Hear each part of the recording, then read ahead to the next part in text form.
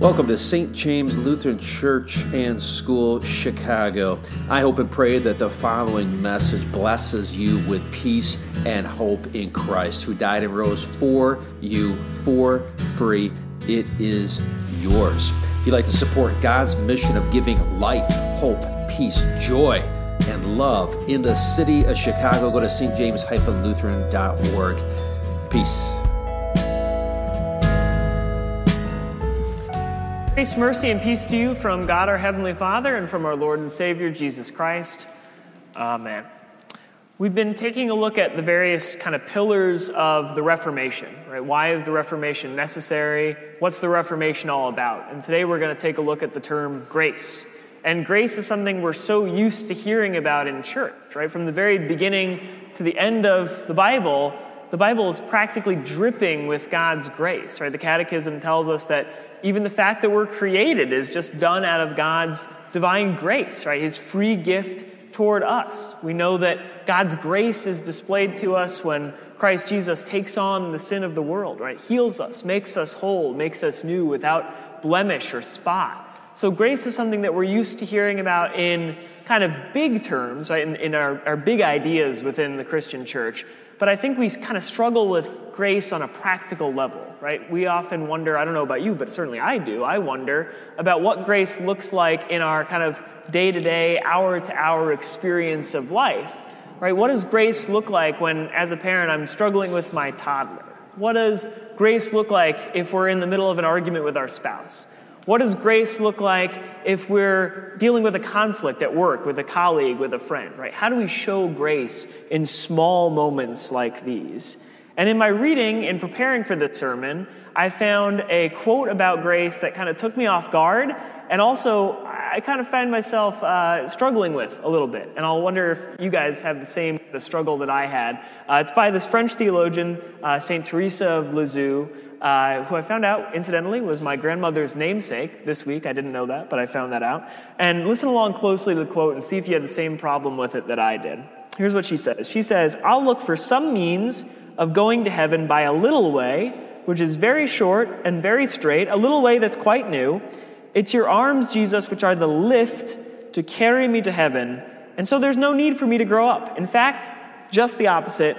I must stay little and become less and less." Isn't there something about that simply bothers us in terms of the way that we traditionally think about other aspects of our lives, right?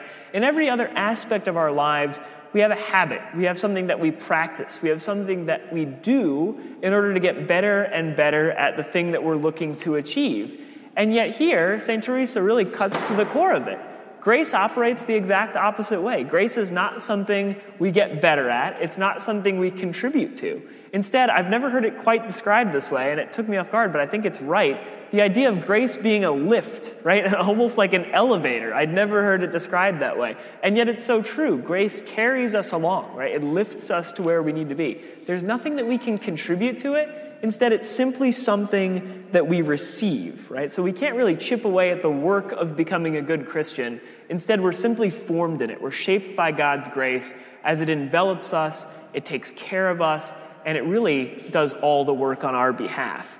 So that's the fortunate part for us, right? The grace runs counter to how we want our faith life, our spiritual lives so often to operate, right? And the other kind of aspect of that quote that I really think resonates with some of the key focuses of the Reformation is the idea that we should actually embrace then smallness, right? Because ultimately, the Christian life, right, the Christian walk is not about us getting better, kind of more popular, more successful at anything we do, pastors and lay people alike. Instead, actually, the Christian life is about really focusing on how great God's love is for us, focusing on that grandiosity, and then realizing that what we contribute is quite small by comparison. But that's actually a good thing, right? The idea is that we can actually rest in that. We can take refuge in that.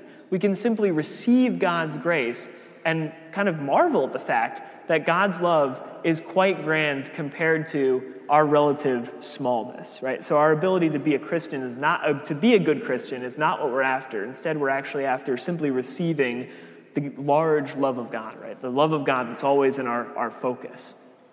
But if we think a little bit deeper about that, and if we're being honest with ourselves, we know that we're often not good at kind of letting that be the modus operandi, right? We're not really good at kind of showing forth the love of God and the grace of God, right? We don't like forgiving people who have wronged us, right? We want to kind of hold grudges. That's what's sort of natural to us, right? We inwardly might cringe at times when we think we had an opportunity to share a kind word and yet didn't. And I know that we can all call to mind a moment along those lines. And that's why I come back to St. Teresa of Lisieux's words, because the idea is that our smallness, right, our sinfulness can't get us to where we need to be, right? Instead, we have to be carried, lifted, elevated further and further into the love of God that's found in Christ Jesus, that's given freely. So really, the emphasis of the faith is simply on receiving our Heavenly Father's care, rejoicing in that.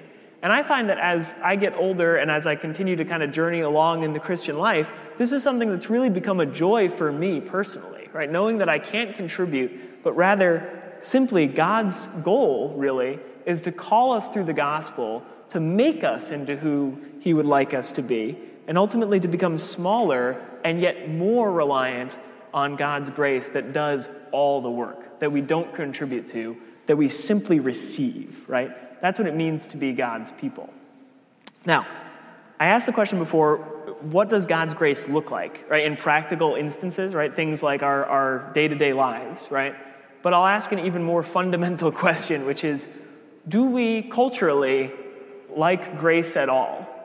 And I think the answer is sometimes surprising. I think it's actually no, right? Oftentimes we don't like grace. Grace is often not our first instinct culturally.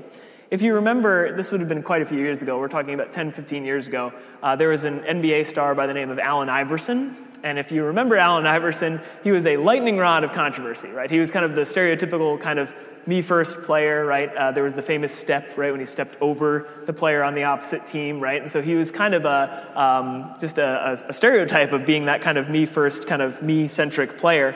And he was asked in an interview by Stephen A. Smith if, looking back on his career, he had any advice, right? Advice for the current crop of NBA talent that was coming up, people like LeBron James and Carmelo Anthony at the time.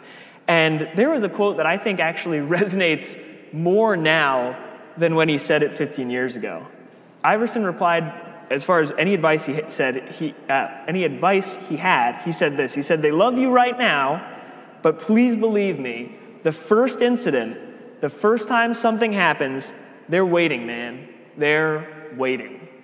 And I thought how true that is, right? The culture that we live in oftentimes doesn't default to grace first and foremost. We might call sin something different, right? We might call it accountability, whatever the case is, right? But at the end of the day, we all know that feeling of knowing that someone's sin is now who they are. It's inescapable. They're waiting. You are tied to your sin, and that is now your identity in the culture that we're a part of. Which then kind of reminds me of the counter image to that sort of guilt and shame feeling that we know. And I don't know if anybody here has watched Ted Lasso, but that is like my wife and I's favorite show. And there's a wonderful moment in the first season that really resonated because of its deep and profound depiction of God's grace. And I would say that this grace idea resonates then on a spiritual level. So follow along as I kind of break it down a little bit. The show itself is about an American football coach who is hired to then coach an English Premier League football team, right? And at first the concept is kind of like Major League. It's like a fish out of water story, right? And you get to see the American who's out of sorts as he's living in England, et cetera, et cetera. But eventually it becomes a lot more than that, right? It actually becomes kind of a human story. And really the central conceit is that Ted Lasso's kind of fundamental warmth, right? His human decency works to break down barriers both between him and the team, but then also between him and the owner of the club, who the only reason that she has hired Ted is to get back at her ex-husband, right? She's acquired the team through this divorce proceeding, right? But Ted Lasso's, again, his warmth, the grace he displays, actually forms a friendship then between him and the owner. What's the problem? Well, the problem is that the owner has built this friendship on top of a lie, right? There's a real friendship there, but ultimately her sin has not just kind of hurt people in the abstract, but it's hurt this person that she's come to love, to know, and to admire, and has real-world repercussions. So if you're familiar with sort of rom-com tropes, what we would expect would be for her to confess her sin, right, to go to Ted heart in hand, and that there would be some sort of falling out, right, and then eventually that they would reconcile. But why I think this is a wonderful depiction of grace is because that's not how it works out, right? She confesses her sin, heart in hand. She's totally vulnerable, right? And what does Ted do? There's a slight pause, and he simply says, "I forgive you," after shaking his head. And she asks why. And he says, divorce makes people do crazy things, right? But that's it. They don't speak about it again. The forgiveness is total, it's complete, it's instant. And that's why I say it resonates so deeply with what we know about grace within the church, right? Because God's grace kind of operates in a very similar way, right? This is the backwards way that the church operates. We don't withhold forgiveness. Instead, we forgive those who have harmed us. We love our enemies, right? The upside down economy of the church is that Jesus tells us that the first are last, the last are first, right? This is what it means to be part of the church. And while the world often tells us they're waiting, the church speaks words that are counter to that. The church simply says, "I forgive you."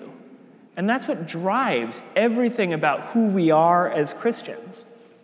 Now, the reality is we're not perfect at sharing that love of God, at being God's grace in the world, right? We'd love to be a bunch of Ted Lassos in our day-to-day lives, kind of enlivening everyone's day. But we know that's not the case, right? Oftentimes we kind of hold our opponent's feet to the fire when we should forgive, and maybe we don't always share a kind word.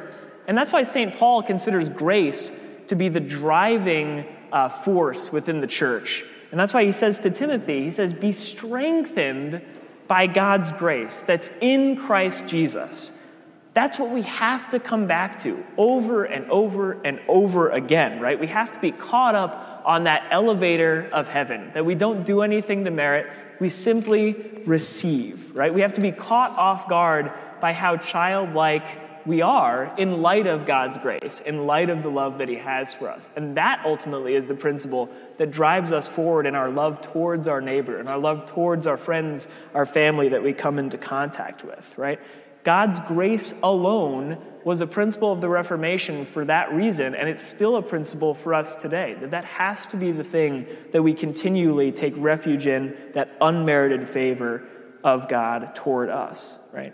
It's a free gift that covers over our shortcomings, it covers over our sins, it covers over our spiritual bruises, our emotional hurts, and is what continues to guard the church and guide the church as we seek to reconcile with one another.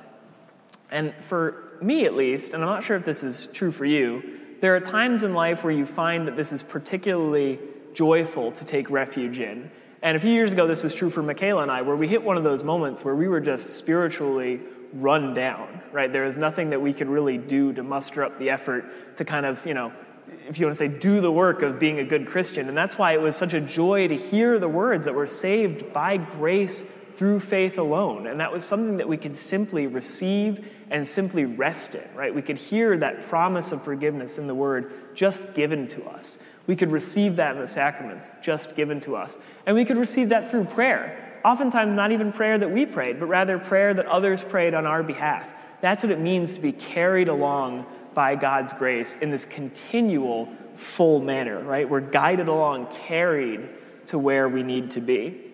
And St. Paul then concludes our reading with a similar note of encouragement. He says, if we're faithless, Christ Jesus actually remains faithful. And I'd really encourage you to make that saying your own, right? Take refuge in that, commit it to heart, because it's so central to who we are as Christians, right? We have a God who is gracious in a way that goes above and beyond what we think and what we often expect. He remains loving even when we ourselves are often not loving. And he remains forgiving when we as culture wait for other people to slip up so we can pounce. And the good news ultimately is that when we ourselves find ourselves in the position of slipping up, Christ Jesus isn't waiting there for the I told you so. He's waiting there with 3 simple words. I forgive you. Amen.